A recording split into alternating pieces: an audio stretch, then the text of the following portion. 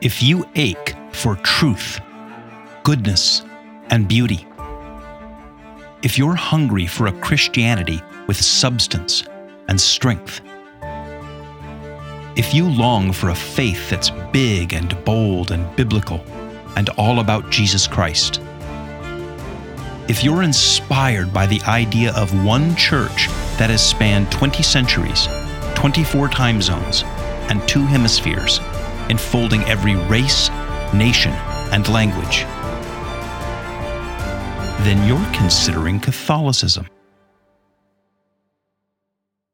This is the second of a 2-part episode that I'm calling What Happened to Catholicism in America? In part 1, which was episode 26, I mentioned some general cultural and demographic trends, as well as the various ways in which the American Catholic Church has not always responded to those trends and cultural movements as quickly and effectively as it could have or should have.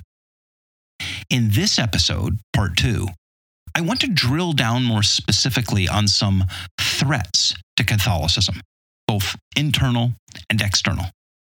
Now, threat is not too strong of a word because there are threats to the vitality and growth of Catholicism in America. Now, we might think of 2 types of threats, hostile and non-hostile. The difference is, I think, intentionality. So imagine a flood. The water is rising over the riverbank and it's threatening your house. For sure, it's a threat, but it's not of hostile intent. Yes, your house might get washed away, but the river isn't trying to wipe you out. It's just circumstances, and you're unfortunately in the way of them. On the other hand, imagine bandits invade your home in the middle of the night. They've targeted you. They intend to kill you, to rape your women, cart off with your valuables and whatnot. That's a hostile threat. Now, the reason that I'm making this distinction is because I think that the threats to Catholicism in America range along a spectrum from non-hostile circumstances that the church is sort of in the way of, like your house in the way of the flood, to hostile actors, almost like those bandits, that would like nothing better than to destroy the church, but not before desecrating it and to satisfy their hatred of it. And I'm not going to take the time here, but I know that I can back up that assertion, not only with passages from the Bible and church history and magisterial teaching, but with the words of the hostile actors themselves. Because for centuries, the enemies of Christianity, and Catholic Christianity in particular, have been quite open about their motives and goals. But we'll leave all of that for some other time, because I want to get to the list of threats. But before I do, one more thing. Whenever we talk about threats to the church, Christians and Catholic Christians in particular, rightly point out that Jesus promised that the church is built upon the rock of Peter, that the gates or forces of hell itself cannot overcome it, and that Christ will win in the end. And listen, that's absolutely correct. But Jesus also promised times of trial, including persecution, apostasy, and false teachers.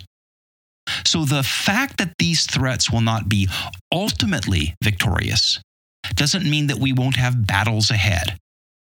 And while Jesus will win the war, we might lose a battle or 2 along the way. So we need to keep our eyes sharp, our minds clear, our hearts pure, and follow St. Paul's advice in Ephesians chapter 6. Beginning with verse 10, Paul writes, "Finally, be strong in the Lord and in his mighty power. Put on the full armor of God so that you can take your stand against the devil's schemes. For our struggle is not against flesh and blood, but against the rulers, against the authorities, against the powers of this dark world, and against the spiritual forces of evil in the heavenly realms.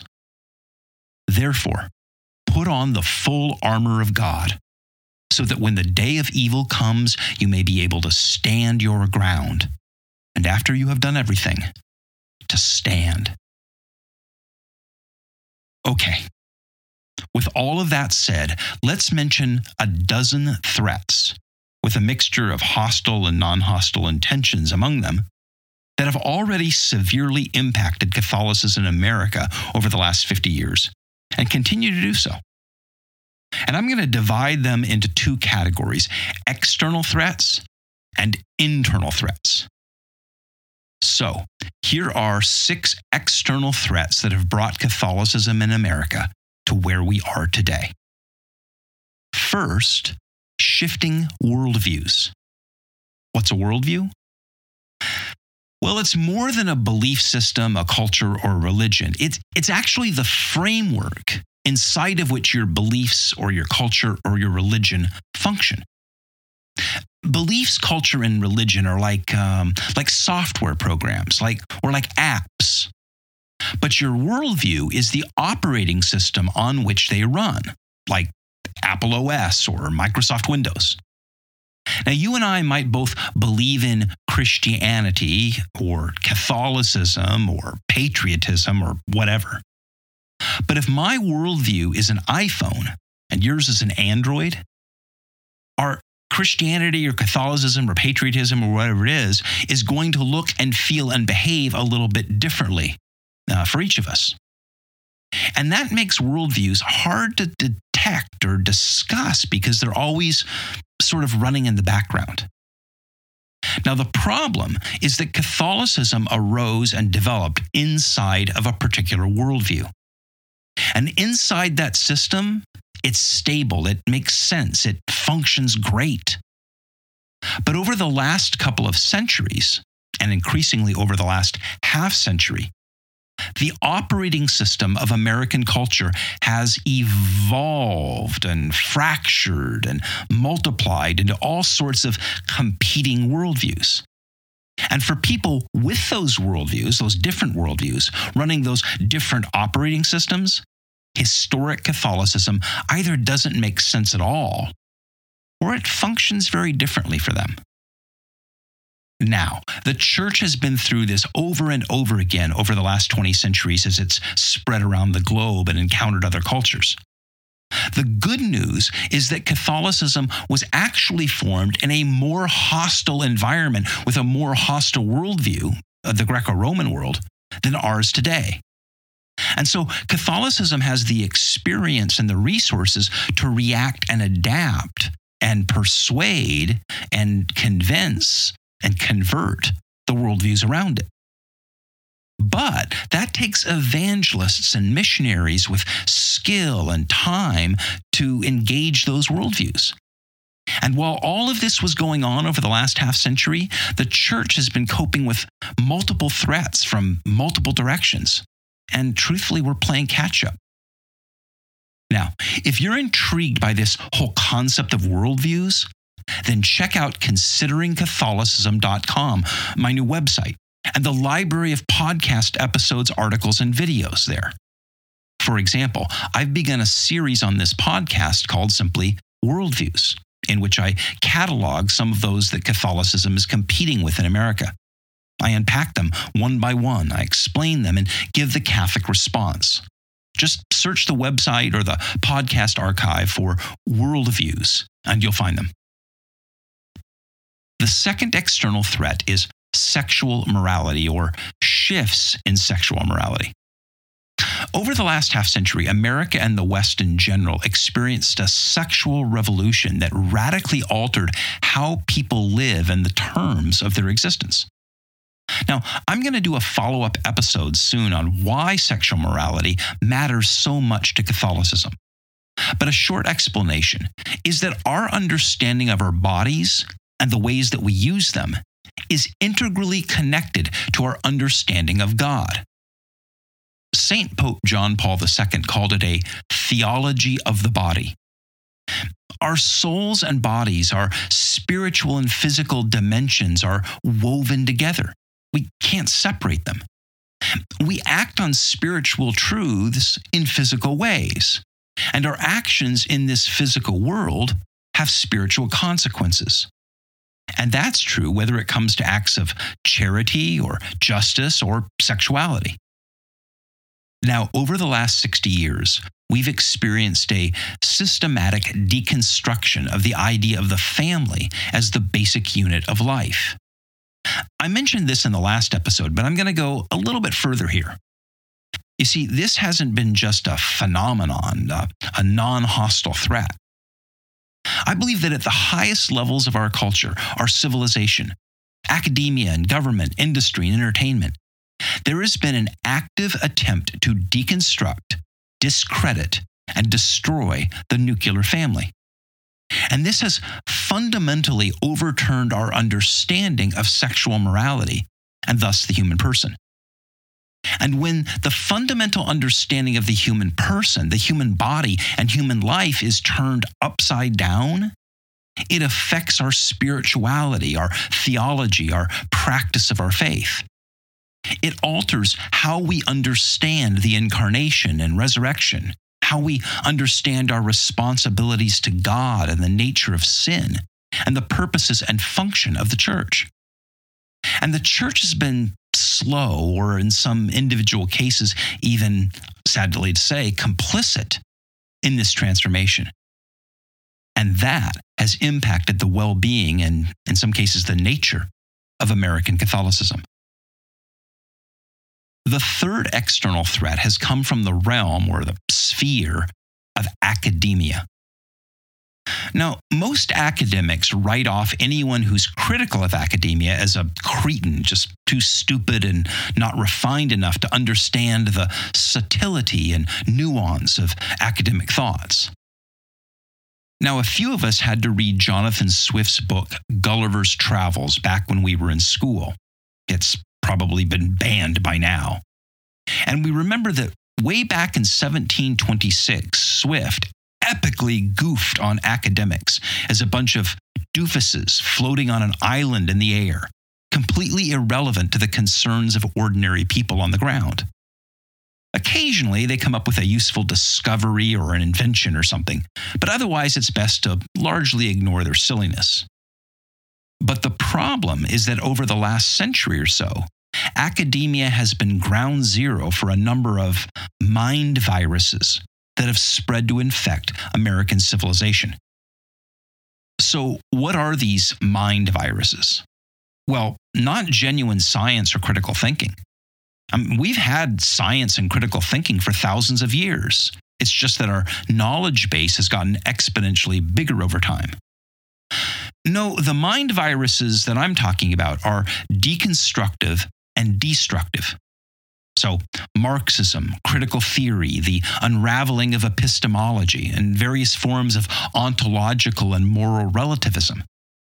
These are toxins in our intellectual water supply, building up in our systems, causing cancers and degenerative diseases in our civilization. And they're diametrically opposed to the principles of Catholicism. And American children, from kindergarten to college, have been eating the fruit of these poison trees for 50 or 60 years. It's no wonder that Catholicism seems odd and unpalatable to them. Again, the church has the experience and resources to react, but it's been slow and ineffective in its response for a variety of reasons. Some of them I'll get to in the list of internal threats in a few minutes. The fourth external threat is what I'm going to call the narrative. You see, as people, we process events by applying narrative templates to them. So we have these story templates in our heads, and we lay them over the data to give it organization, to make sense of it.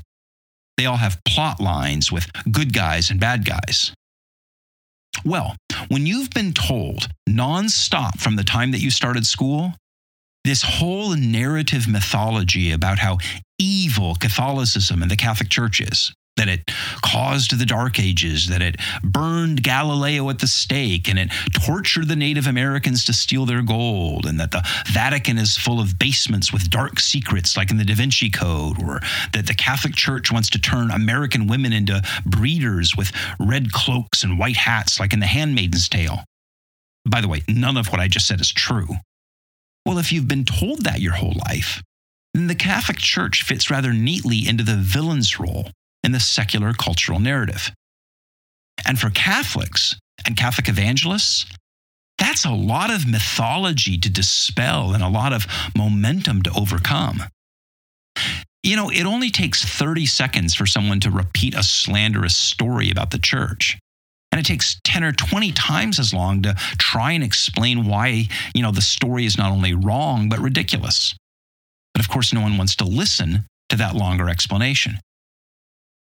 And this secular narrative has been spread so widely, not only by the schools, but by Hollywood and the news media, that it takes a lot of persuasion to get most Americans to take an honest and objective look at Catholicism. And that has impacted our ability to tell our story. A lot of us are working hard to counter that narrative, like here at Considering Catholicism, but we are few and don't have the platforms that the enemies of the church do. So pray for us. The fifth external threat is big government. Now, I know this is a whole giant can of worms, so let me just touch on it briefly. In the early 20th century, government began proactively filling the roles that religion previously had in American life. So, providing charitable services to the poor, the moral education of children, not just teaching reading, writing, and arithmetic, but moral formation, the organization of communities, the definition of the family, etc. Faith began to take a backseat to government programs, and more of American life began to fall under the government's purview and regulation.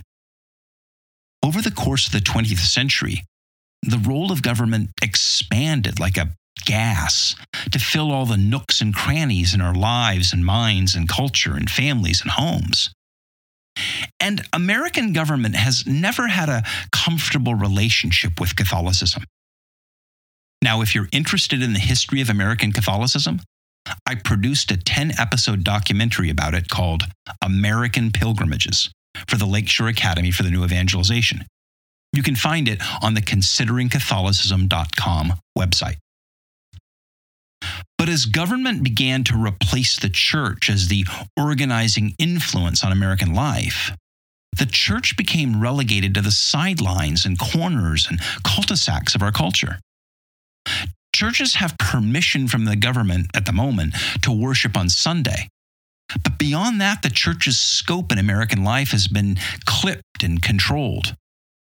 In parts of Canada, for example, it's illegal for a pastor to preach a homily that contradicts the government's LGBTQ doctrines. It feels like some American government officials would love to follow Canada's lead. So, government is a big, powerful external threat sort of lurking on the church's perimeter. We'll be talking more about this in future episodes, I'm sure. And the last external threat I want to mention are actual avowed enemies of the church. Now, this isn't conjecture or speculation. There have always been enemies who hate Christianity, hate Catholic Christianity, and hate the Catholic Church. Over the centuries, there have been Freemasons and Marxists and radical atheists and secularists and various splinters of occult and New Age groups. I'm being totally serious and completely biblical when I say that we fight against demonic powers and principalities, the spirit of Antichrist in the world. Now, not all of our opponents or everyone who disagrees with us falls into this category, of course. But maybe some do. And they have worked actively, sometimes openly and sometimes in secret, to oppose and undermine and twist and deface the church. They hate Christ, they hate Our Lady, and they hate the ship of Peter. And they will rage against it until he returns to bring the final justice. But Our Lady brought the child that crushes the serpent's head. And Saint Joseph is the terror of demons because he represents and defended everything that they hate. And we have Saint Michael, who defends us in battle against Satan. So we are not alone in this fight, but we do need to rely on the help that heaven offers. So that's a half dozen external threats, some circumstantial and some with hostile intent, that have threatened American Catholicism over the last 50 or 60 years. and are at least partly responsible for the church in America being where it is at the moment. But not all the threats are outside the walls. Some come from within American Catholicism itself. Now, I'm not going to go into much detail about these.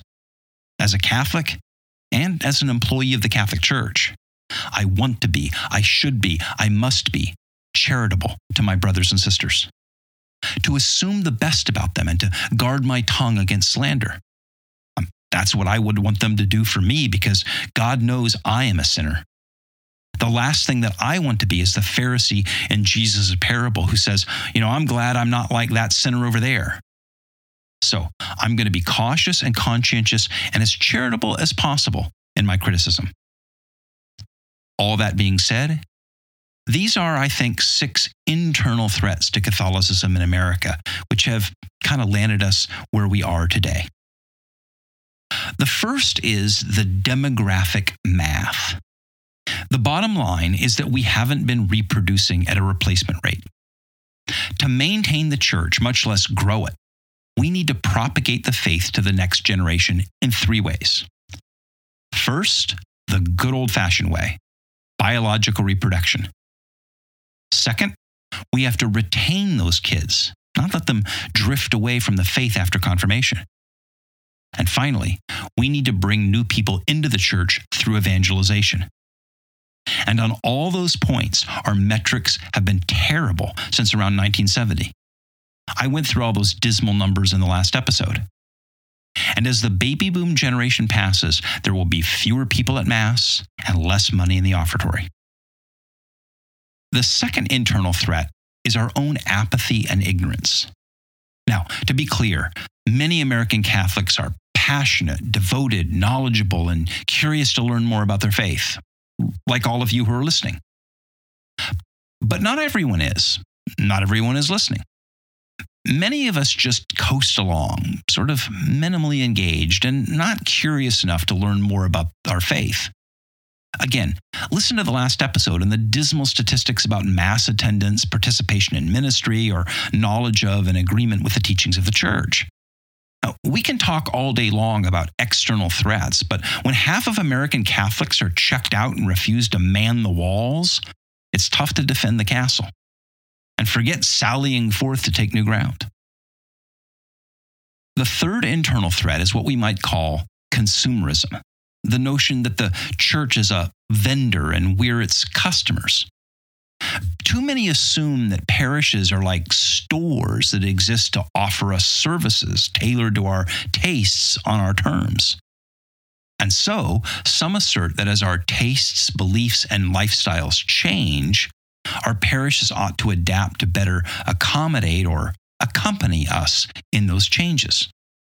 So for years, this dynamic played out in what we might call the worship wars over liturgical styles and music. Now, it's shifted to LGBTQ issues with the assumption that the church's teachings have to keep up with our shifting beliefs. Consumerism corrodes the fundamental mission of the church and our mission as Christians, to bend our knee to Christ and to proclaim the kingdom of God against the kingdoms of man. The fourth internal threat is corruption within the church. Now, look, this is nothing new. There's always been corruption. One of the first 12 apostles was corrupted for 30 pieces of silver. The New Testament is full of stories and warnings of corrupt church leaders. Church history is riddled with corrupt priests and bishops and even a few popes. Of course, the church isn't unique. History is full of plenty of corrupt soldiers and mayors and kings and emperors. Let's be honest, the church recruits from among the human race, and some bad apples get into the basket. Other apples start to rot in the box.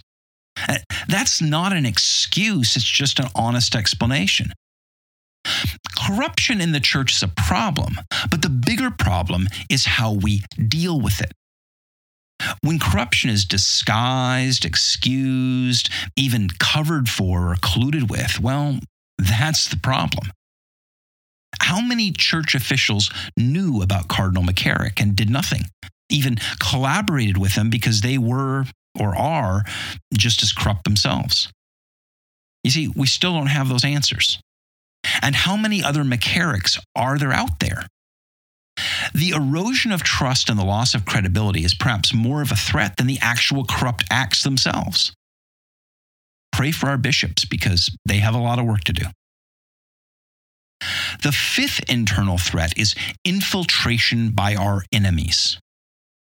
In the list of external threats, I mentioned those ideologies and organizations that hate the Catholic Church and want to see it undone. Question: is it possible that some of them have slipped spies into the camp?